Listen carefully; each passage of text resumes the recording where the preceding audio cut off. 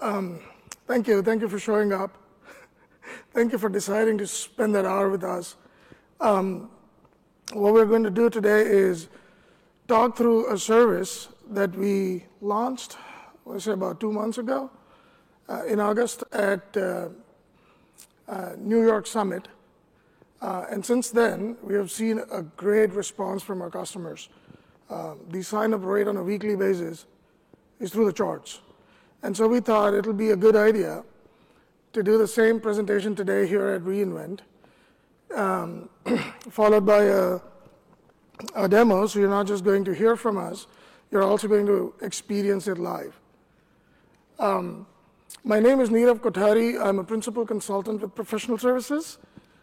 In that role, in the last 4 years or so of my employment with AWS, I've been involved in some of the largest migrations that we have done from an on-prem data center into AWS.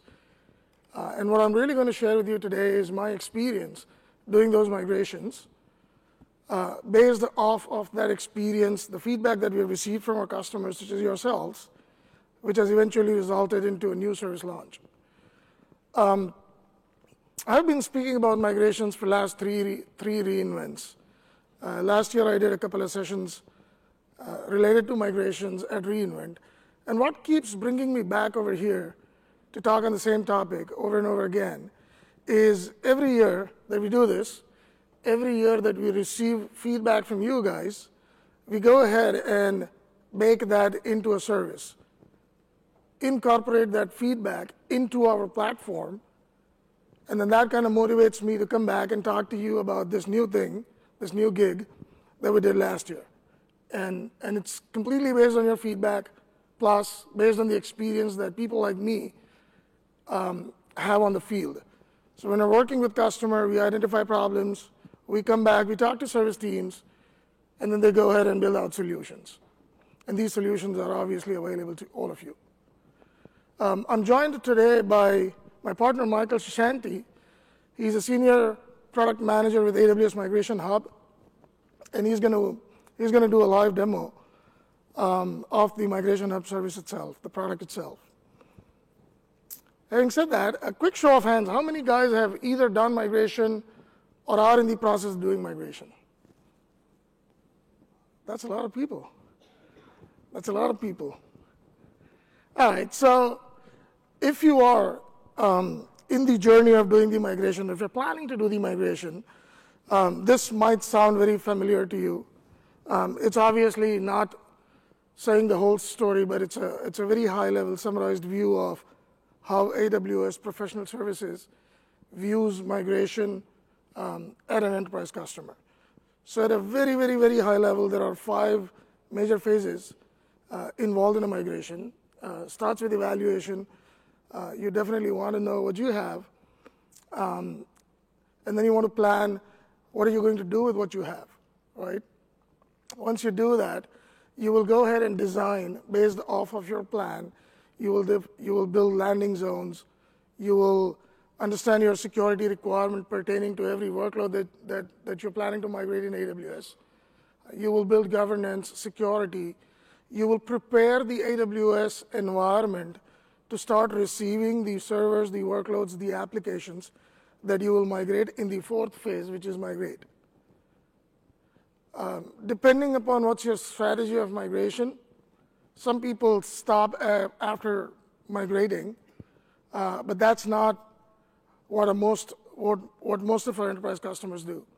Once you're done migrating a workload, people usually come back and revisit in what we term as an optimization phase. And regardless of what's your migration strategy, an optimization phase will obviously be there. For example, we've seen a lot of customers who perform a data center migration under a compelling event, such as running a release on their colo, right? And in those cases, the initial focus is not as much about, do I have the most optimized, right-sized workload running in AWS? At that point, because you're chasing a date, you will go ahead and you'll do a simple lift and shift, and then you'll come back at the end of migration over a period of time, and you will start optimizing what you're running in AWS. So you will go through right sizing, you will go build automation, you will enable scalability, so on and so forth. As we go to south, one layer south of that 5-phase, the second from the top layer is the methodology and processes that AWS professional services consumes to deliver services to our customers. So as you would see, what aligns with an evaluation phase is what we internally call as an MRA, or a migration readiness assessment. It's a very short 4 or 5 weeks worth of effort where we work with our customer and identify what's the customer's readiness of doing a migration. And the readiness assessment is not just looking at your technology. It's not just looking at your IT. It's also looking at people and processes and helping you identify what's the level of readiness that you have. And if you're not ready, what are some of those areas where you will have to invest time and energy to make yourself ready for a migration? Beyond evaluation, when it comes to planning and design phases, the engagement is termed as migration readiness planning engagement. What you really do in those two phases is you're working towards identifying what's the right tool. If I want to do lift and shift, depending upon what's my current IT footprint, what are my assets, am I going to use a free tool available from AWS called Server Migration Service, or do I need a partner tool to perform live migration? How am I going to discover my assets? How am I going to define dependencies of assets? How do you define move groups? How do you sequence and prioritize applications, right? All of that happens during those two phases of plan and design. And there's quite a bit of experience that has gone behind drafting that sort of an engagement. And then at that point, when you come out of the design phase, what we typically anticipate doing with the customer is we build out a solid foundation, or a landing zone, as you would call it, and we do a pilot migration of a couple of application stacks. So in the process, what we have delivered for the customer is we have prepared a customer a migration factory, and we have tested out the factory and trained our customer by doing a couple of application migrations, at which point the customer has a choice to do all of the remaining migration on their own. They can go and select a partner, or they can continue having professional services engaged, whereby we will oversee the project and help you perform your data center migrations. The lower two layers on that slide are a representation of tools that are available for all the phases of migration. And you will see we are calling out two separate layers in that picture. One of them is a layer of AWS native tools. And then the second layer is all our partner tools, right? About 3 years ago, that third layer didn't exist. We didn't have too many native tools. But over a period of time, again, based on the feedback that we received from our customers, we have built out quite a good set of tools which natively are aligned towards a migration type initiative.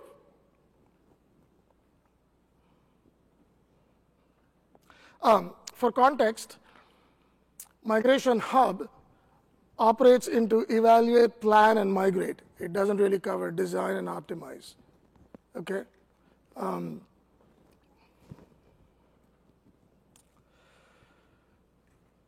So as we peel the second layer of this onion, we get into a little more details about how a migration is actually executed. Once you go through planning and identifying what you need, how are you actually going to perform or execute upon a migration, right? In a very typical data center, which is in most cases, there are multiple variants of workloads, multiple types of workloads. You'll have physical servers, you'll have RISC servers, you'll have virtual machines, you'll have databases, you'll have data. All of that needs to be migrated. And depending upon what are you migrating and how are you migrating, you'll typically go through a workflow a workflow that's pretty close to what's pictured on the slide. So you'll go ahead and discover the asset. You will group all of these servers into an application stack, right?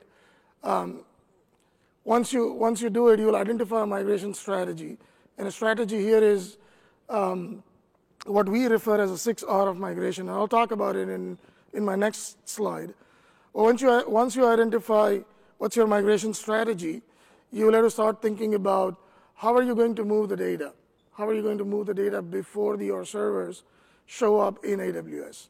So you'll start thinking about data migration.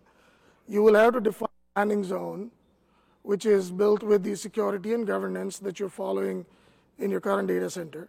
And then depending upon what's the workload, whether it's a server or a database, you'll pick an appropriate tool and you'll perform a migration. Okay.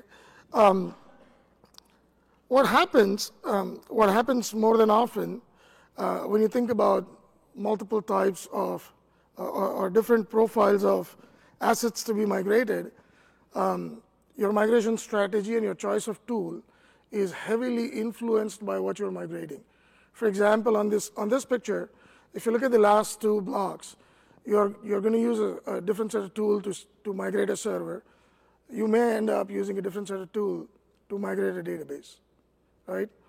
And that itself starts introducing some complexity into the way you will be performing your migration. So before we get into the complexity of migration execution, a quick recap. I did this presentation last year.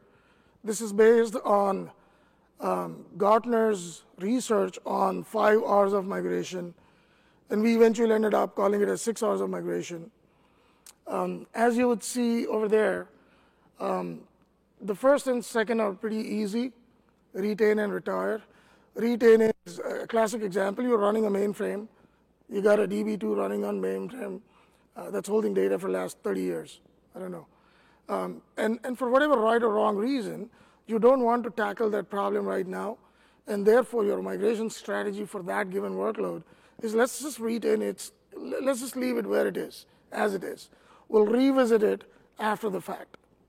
Retire is something that you're not going to use either because given an acquisition or some duplicate functionality available in a different application stack, you decided to consolidate, or now there's a SaaS version, a hosted version available of an application, and therefore I'm going to end up moving data, and therefore I don't need this application anymore. So you will retire that application. The third one is the most popular, most proven, a lot of tools available in that space, is rehost, often called as lift and shift as well. And there are quite a few right reasons to do rehost. For example, you're dealing with an application which was developed 5 years ago. The original developer who wrote this application is not available. There's not enough of good documentation available. If you try running it on a modern operating system, it's failing because you don't know kernel tuning. The developer did it and it's not documented. For all such right reasons, you might choose. Even for non-technical reasons. The example I took on the first slide was you're running out of leaves on your colo, right? Do you really want to spend time right now and modernize the application or the operating system? Or would you rather go and lift and shift it into AWS and then revisit and fix whatever you wanted to fix with the application, right? So for whatever right reasons, rehost could be one of your migration strategy. The fourth one is replatform. You're running it on an older operating system version. There are tools available which will allow you to do in-place upgrade while migrating. Or you will have options such as you're running your own database, you're running self-managed database into your data center, but now that you're going to cloud, you might want to consume a managed service like RDS. You're welcome to use a DMS tool, which will not just do a migration, but will also support schema conversion. So you can go from a self-run, self-managed Oracle in your data center to an Oracle running on RDS using DMS. Or you can also choose to migrate from an Oracle to a PostgreSQL using the same DMS tool, which is available to you at no cost. And those will be classic examples of migration strategy number 4, i.e. replatform. The fifth migration strategy, refactor, is where you will actually go and modify your code. You will rewrite components or the entire application so that the application can consume cloud-native functionality such as auto-scaling or auto-recovery or multi-region or multi-availability zones, so on and so forth. And the last migration strategy is re-architect, also called as replace in some cases.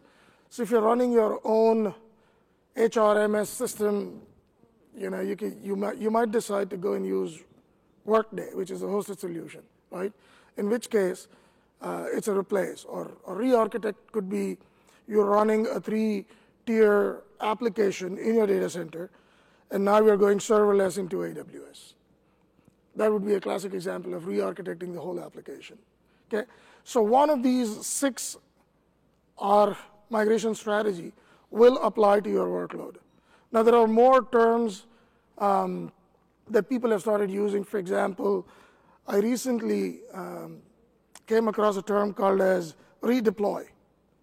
And the justification that my customer gave me was I want to use exactly the same workload.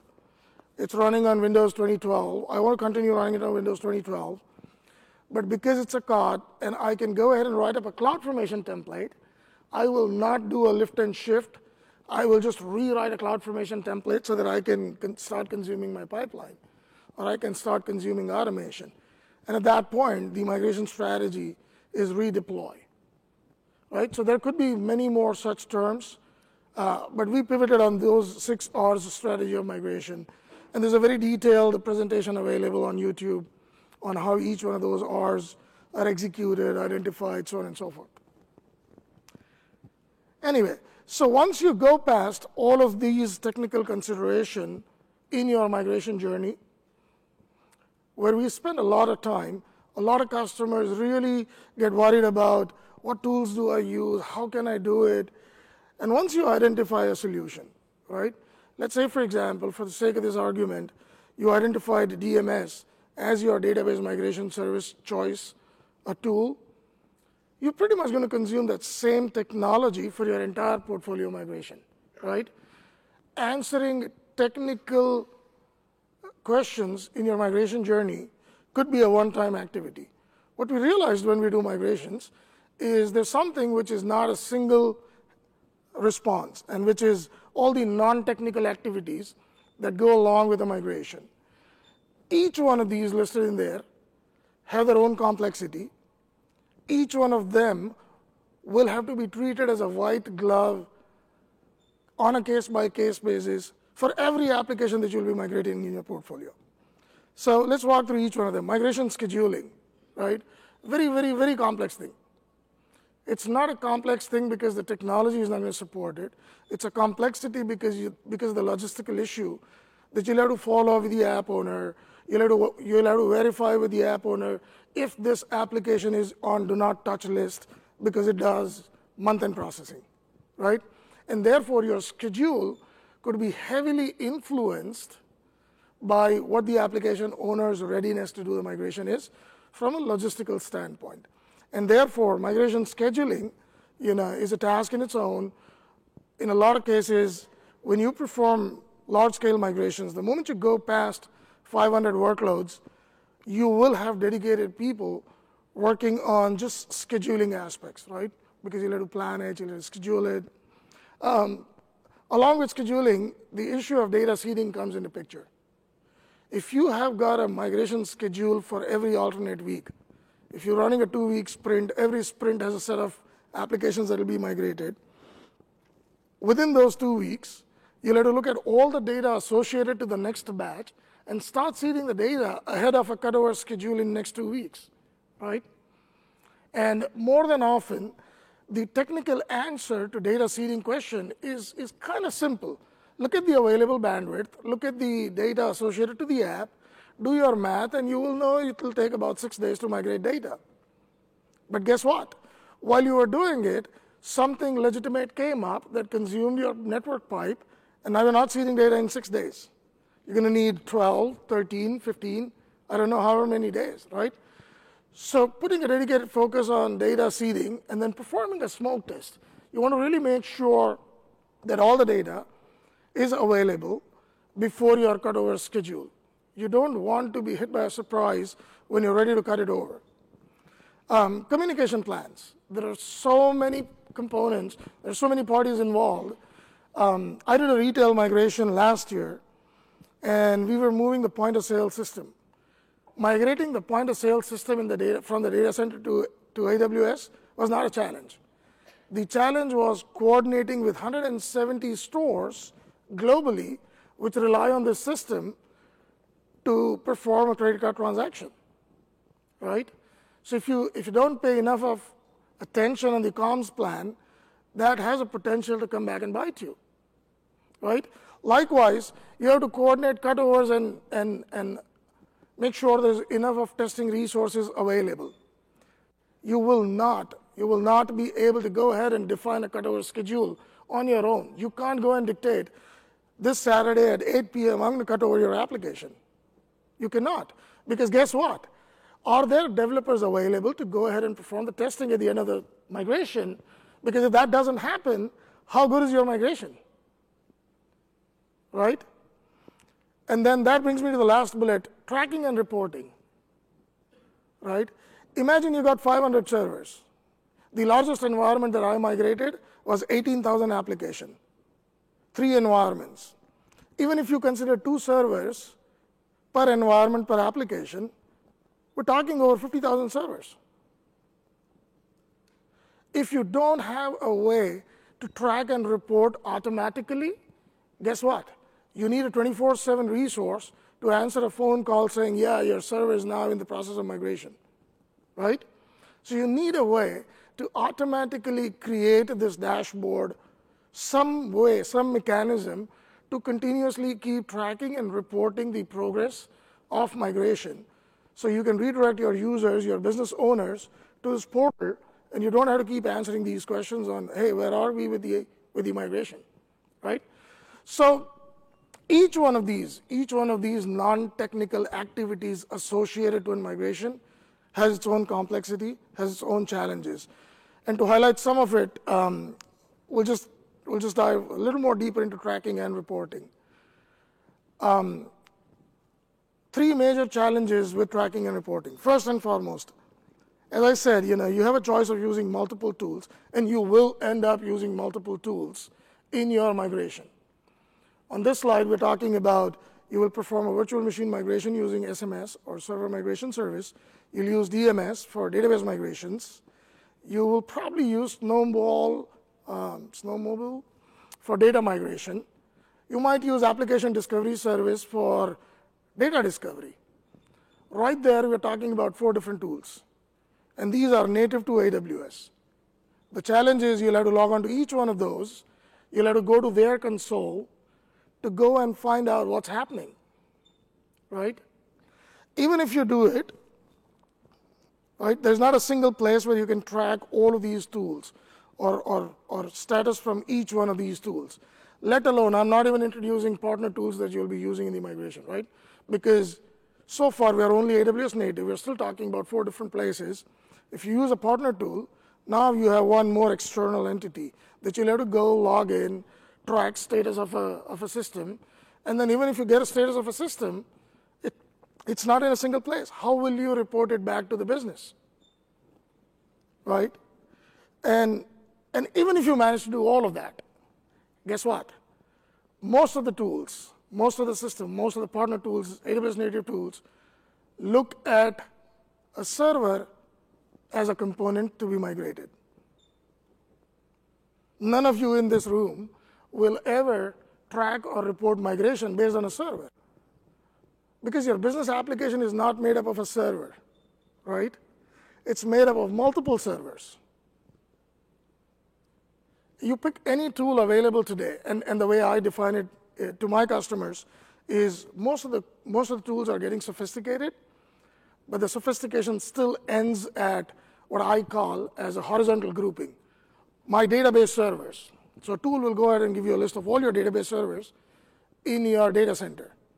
It is not going to tie the affinity of, does this database server get associated to my HR application, my payroll, my website? No. What you need when you perform a migration is a vertical grouping of application. And a vertical group is what I define as a business application or an application stack, right? Because your vertical group definition will have a web server and an app server and an associated database server. When you're going to perform a migration, you want to retain that affinity in migrating, right? You will never, nobody will ever go ahead and say, you know what, my phase one is let's move all the web servers. My phase two is let's move all the application servers. My phase three is all database servers. It's not going to work like that, right? Because if you try doing that, the day you break up the affinity, you will start introducing latency. And the moment you introduce latency, you'll start having complaints. And so what happens is, even before you're done with migration, the feedback will be, oh, this project is so bad. Going to AWS slowed down my application, right? So it's never going to happen like that. And therefore, what you need is a vertical grouping of an application stack, right? So given all of those challenges, and by the way, all of it is not as complex or difficult. I've tried doing it. I have, and a lot of people in the room would have done this. You would have written up an Excel sheet, which has a server, IP, OS. You will add a column, which will say application name, and then you'll write up a pivot table to go ahead and show you a status of my application HR has those 20 servers, and some of them are migrated, and some of them are not. But it's an Excel sheet, right? If the person performing the migration forgot to update the Excel sheet, the report going back to the business would say the application is not migrated, right?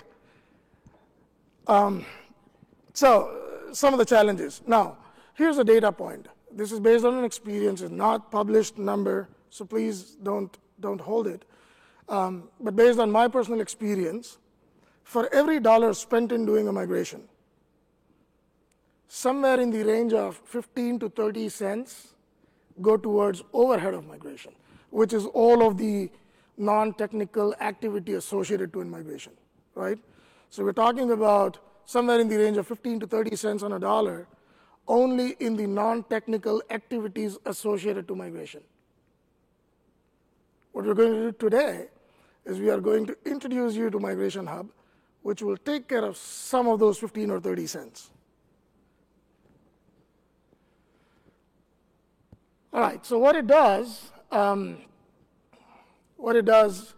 is it provides you a single pane of glass. It gives you a single pane of glass where you will track all your applications, you will track your migrations, you'll be able to integrate, consolidate tools into this single platform. And by the way, it's not just right now, it's not just limited to AWS native tools. There are partner tools integrated as well, and I'll talk about them on the next slide. So what Migration Hub does, it allows you to choose the AWS or partner native tools that you'll use in your migration, whether these are discovery tools or actual migration tools. And then if you authorize Migration Hub to go and collect information from these integrated tools, those integrated tools will report status back into Migration Hub. Okay? It's available since August of this year, and the good news is it's absolutely free. Okay? If you log into your AWS account today, you will see Migration Hub over there. So it's available absolutely free. You can use it globally in any regions. The tool itself runs in US West. But remember, right now at this point, the tool is only an aggregator, a consolidator, or a reporting and tracking mechanism. So if you end up choosing a tool for your migration in a region, if the tool is available in the region, you're pretty much able to use Migration Hub in that region. Okay. One thing to note at this point is grouping of server to an application is a manual activity, okay, that gives you the flexibility to go ahead and once you identify a server, once you discover a server in Migration Hub, you can go select all of them and group them into a single application. Okay. At launch, it pretty much integrates all the native AWS tools, such as AWS Application Discovery Service, which used to be an independent service until last year, is now completely integrated into Migration Hub. So there's no separate UI or management console, so to speak, for ADS, or Application Discovery Service. It's a part of Migration Hub. Whether you are using server migration or database migration service, again, both of them being native to AWS, they are integrated right from the get-go. We have listed a couple of partner tools which are also integrated in Migration Hub, Cloud Endure, as well as Atadata. Cloud Endure has a live migration product available, and likewise, Atadata has a product called as AtaMotion, which can automatically migrate your workloads directly into AWS. You'll go ahead and select a VPC and a subnet. It'll go ahead and light up an instance on the other side. Okay. Quickly talking about a few benefits. I've been complaining about a lot of things at the beginning of the presentation, so we'll cover them on this slide.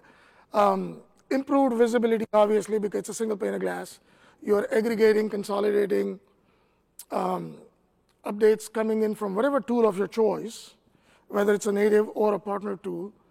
You're bringing all of those status updates back into Migration Hub, and therefore, you get an improved visibility. Migration flexibility. As I said, it integrates with partner tools, so you don't have to stay with AWS native tools. If your workload demands using one of those partner tools, you're welcome to use them, right? And you can still consume AWS Migration Hub to provide you that tracking, reporting, dashboarding type functionality. Centralized migration tracking, regardless of the workload type, whether it's a server, physical, virtual, database, schema conversion, whatever your use case is, you can pretty much track it and report it into Migration Hub. It's multi-region supported today. As I said, the service itself runs out of US West, but if the choice of migration tool that you are making, if that's supported in the region that you want, Migration Hub is an aggregator. So you can pretty much drive your entire migration off of a Migration Hub across all the regions. Control access, a very important point. Like every other service, like every other AWS service, Migration Hub is natively integrated with IAM. So you will go ahead and create an access control policy or a role which will only allow those key migration engineers to access Migration Hub. That way you're not mixing the cloud engineers with the migration factory experts, right? You can still keep them segregated. You can track them. You can monitor whatever they're doing, all of those great things. And the last one, extended migration tracking with API. Imagine there is one of those tools that's not listed on the previous slide. More importantly, a different use case. Imagine that you want to automate a lot of this migration activity, right? The APIs available with Migration Hub can be consumed as you would consume any other AWS API. A very good example of sort, you can use those APIs to automate migration tracking and reporting. Use those APIs into your pipelines, into your Jenkins, right? A very, very classic example. If you have trust in your CMDB, I'll take a pause. If anybody has a trust in their CMDB, right, you're welcome to extract the metadata from your existing CMDB. You don't have to run discovery, right?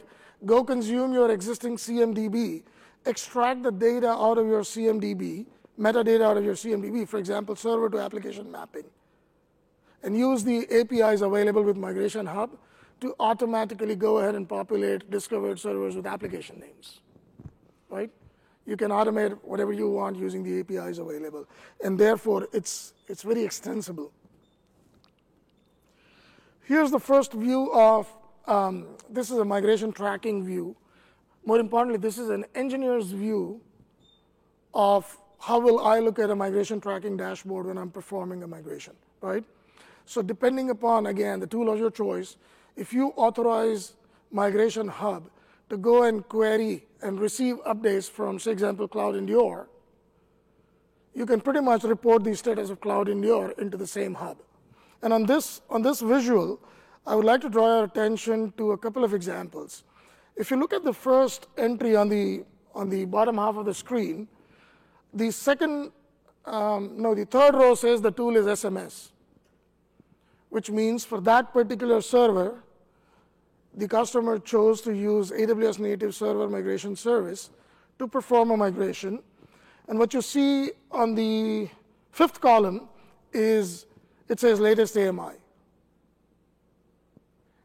If you're familiar with SMS, you would realize that SMS doesn't go ahead and create an EC2 instance for you. What SMS does is it'll create an AMI based on the latest snapshot that SMS performed for your source machine. And then you can go and click on those latest AMIs, and you can pick and choose any one of those AMIs available from last 30 days or what have you, and spin up an EC2 instance out of that, right? So what a lot of customers do is during the data seeding and smoke testing phase, if your workload is really that critical, you will go pick one of those older versions of AMI and try installing it into AWS, perform some basic testing before your cutover schedule. That way you're confident that when you hit up the cutover schedule, you got the best of the image available, right? And so therefore, that first record, given that it's an AWS native tool and the way it operates, the second from the last row says the latest AMI is available. If you fast forward to the fourth record, the example is a DMS. So it's a database, and the customer chose to use Database Migration Service to migrate this database into AWS. And the status reported is a target endpoint.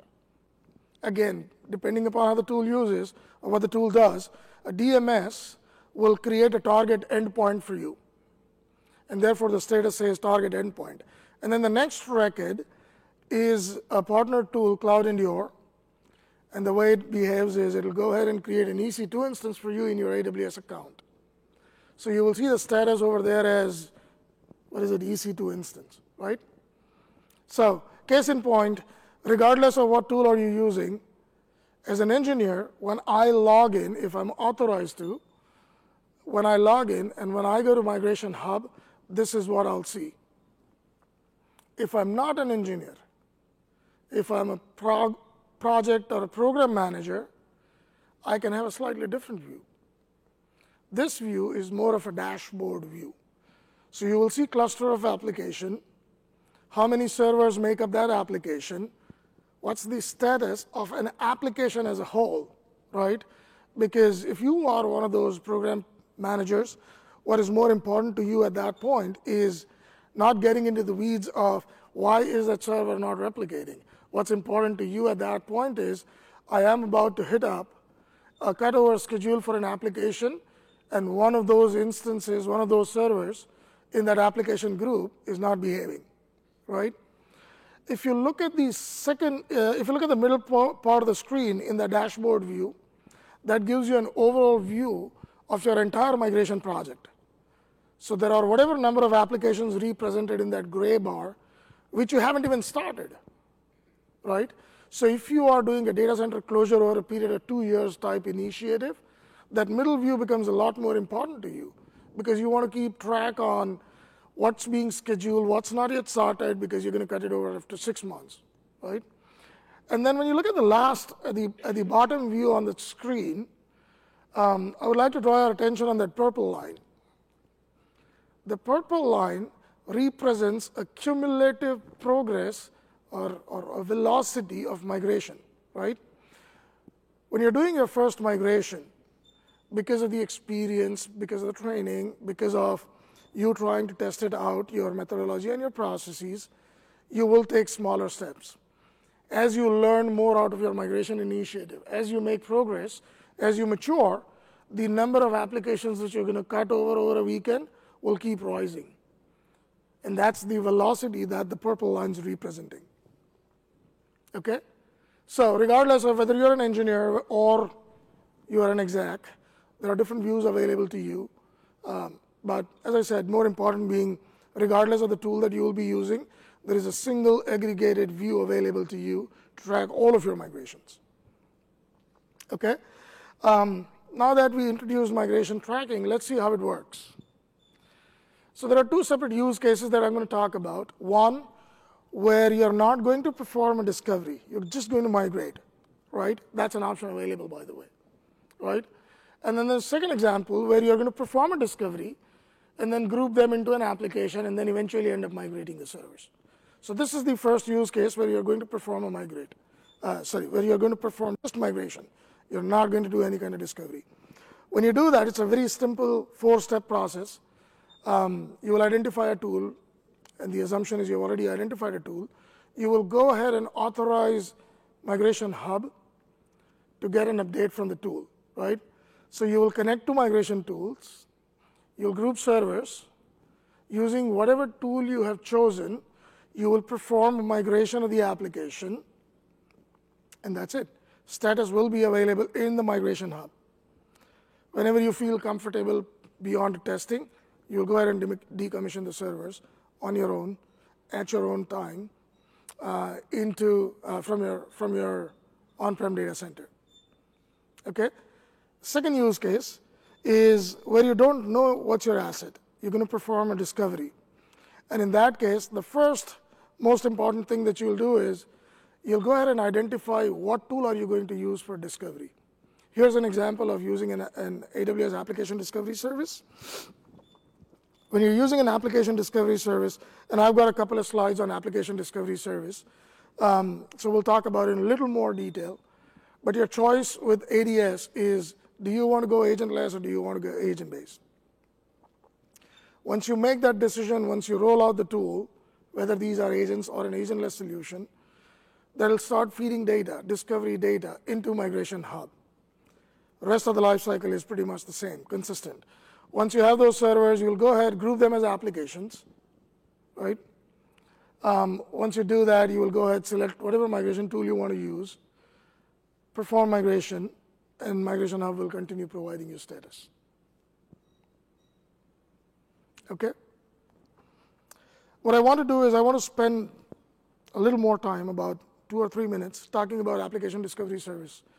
I introduced application discovery service last reInvent, and then we got a lot of feedback based on which we have been enhancing the application discovery service.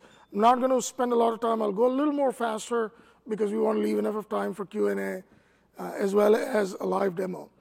So application discovery service, as the name says, will do 3 major things for you. 1, it'll discover servers. 2, it'll measure performance. And number 3, it'll capture dependencies. Okay? So what a discovery service will do, again, is it'll do a time series-based utilization tracking.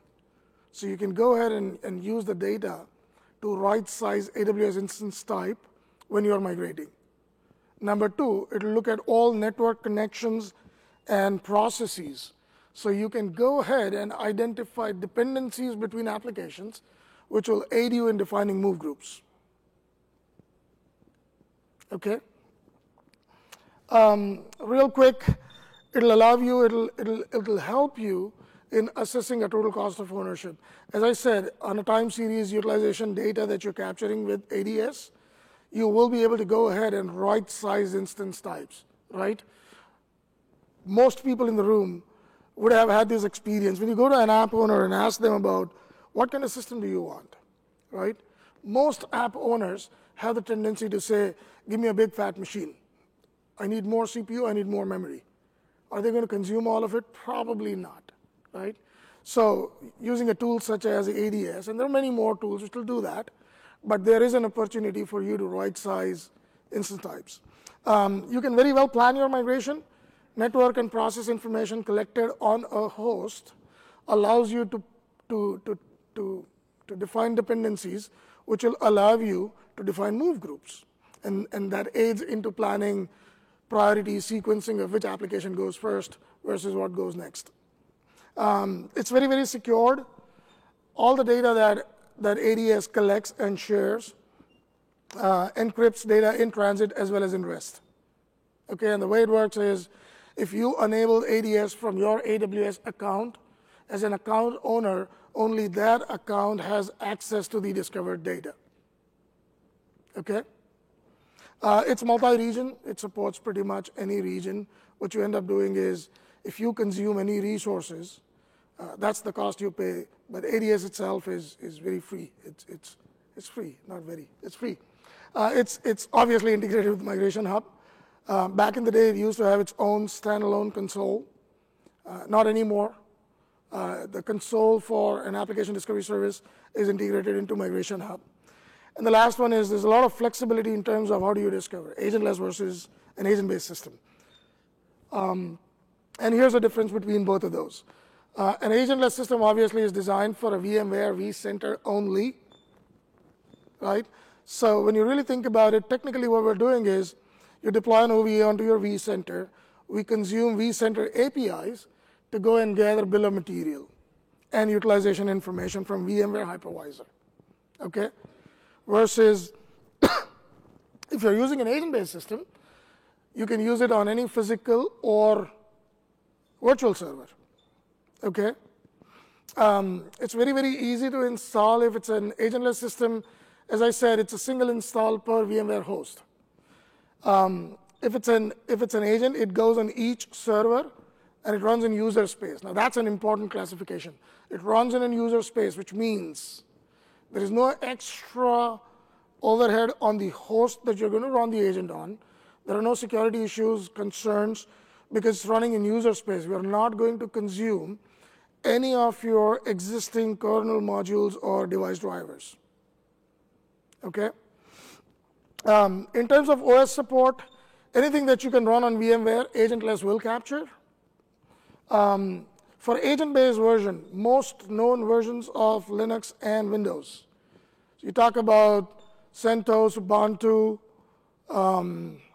Amazon Linux, Red Hat, or we talk about Windows, right from Windows 2003 all the way up to Windows 2016, ADS will support.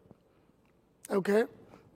What kind of data will it discover? Obviously, if it's an agentless system, there's not too much deep learning, and therefore what's happening is anything that we can gather from the hypervisor is the data that ADS agentless system will make available. Versus if it's an agent, we get a lot more deep into the type of data that we collect. For example, network information, processes running on the host is not available with an agentless version. Okay? And the last one, in terms of flexibility in exporting the data, with an agentless system, there is not too much data to be exported, but you can still go ahead, use the APIs available to download a CSV of what the agentless system has for you. If you have an agent-based system, if you're running an agent-based system, there's a native integration with Athena. So what you can do at that point is export data from application discovery service into Athena and create visualizations of dependency maps. So that it's an eye candy for you to go and see what systems depending on whom. Okay? I would like to invite, and we'll leave some time for Q&A, but I'd like to invite Michael to do a demo of Migration Hub. Thanks, Nirav.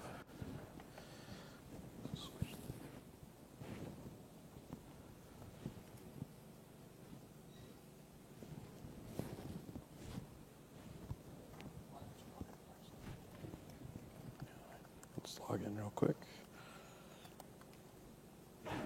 There we go.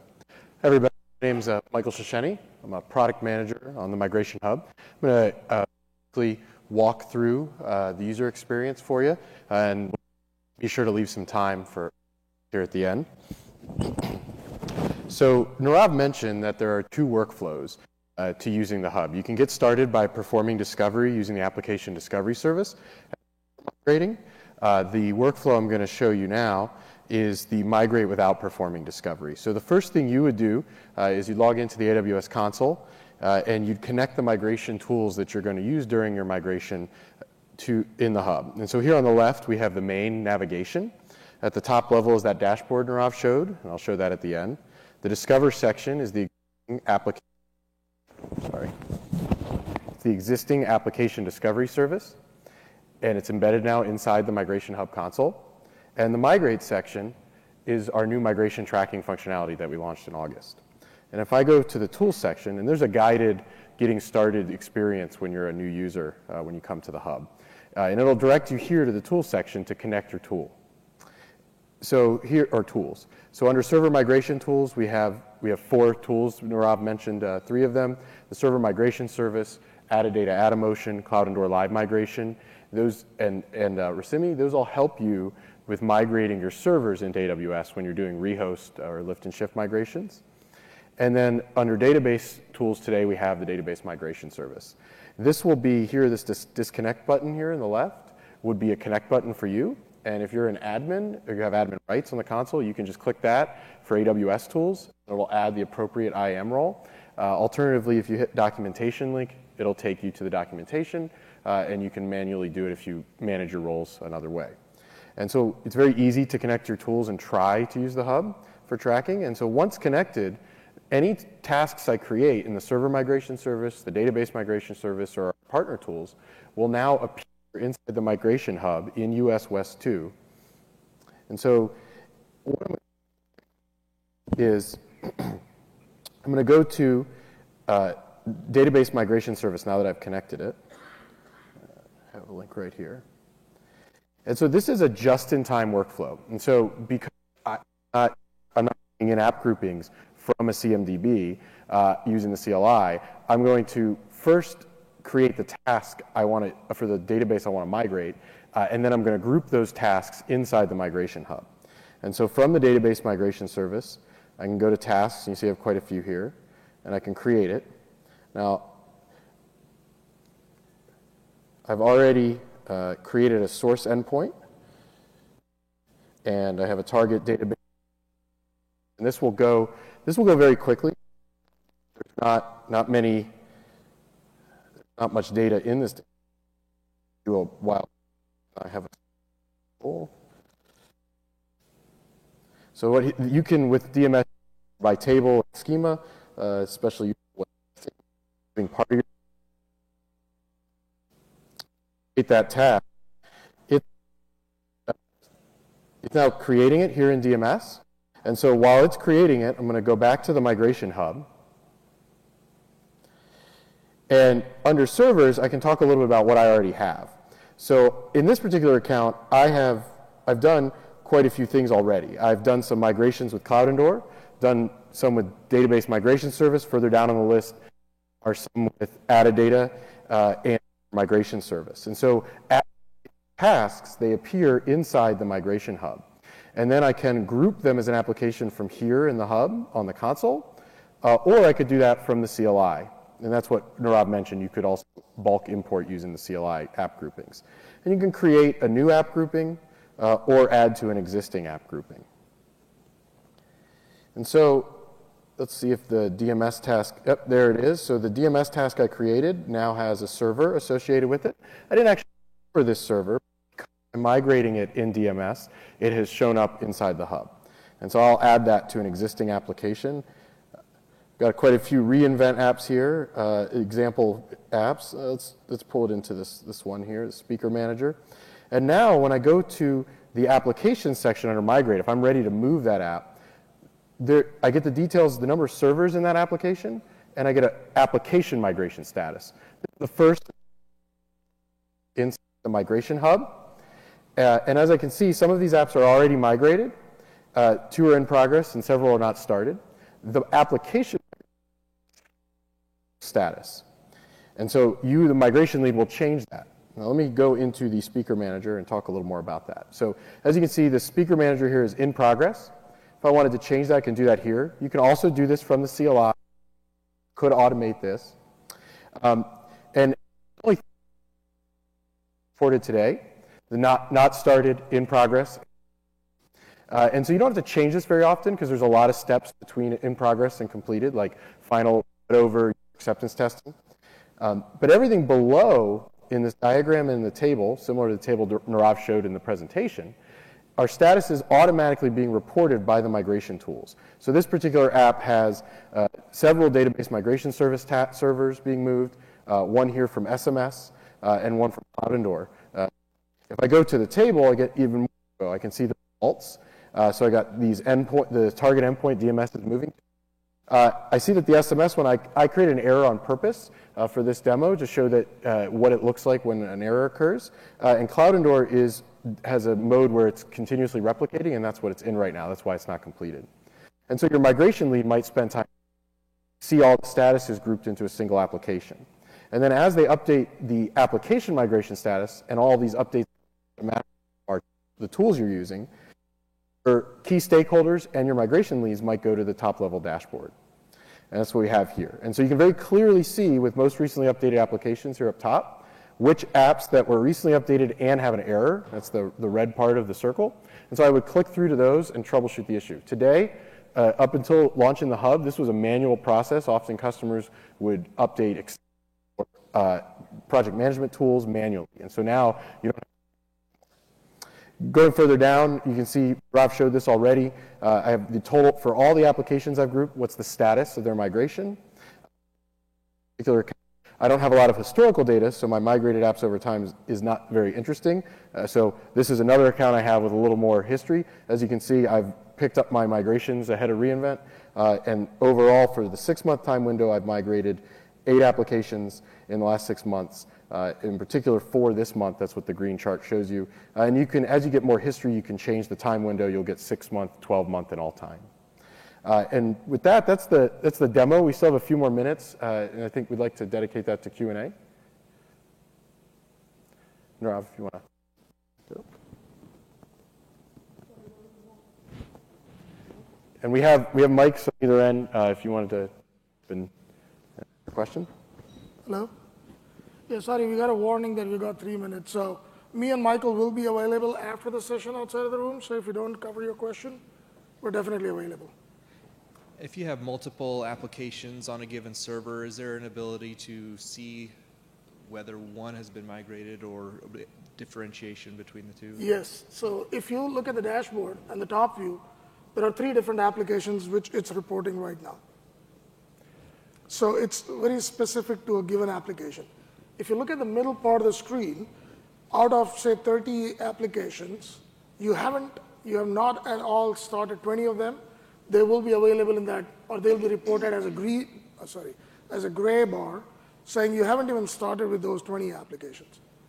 So the dashboard is very specific to applications. Is the question, could servers be in multiple applications? Was that?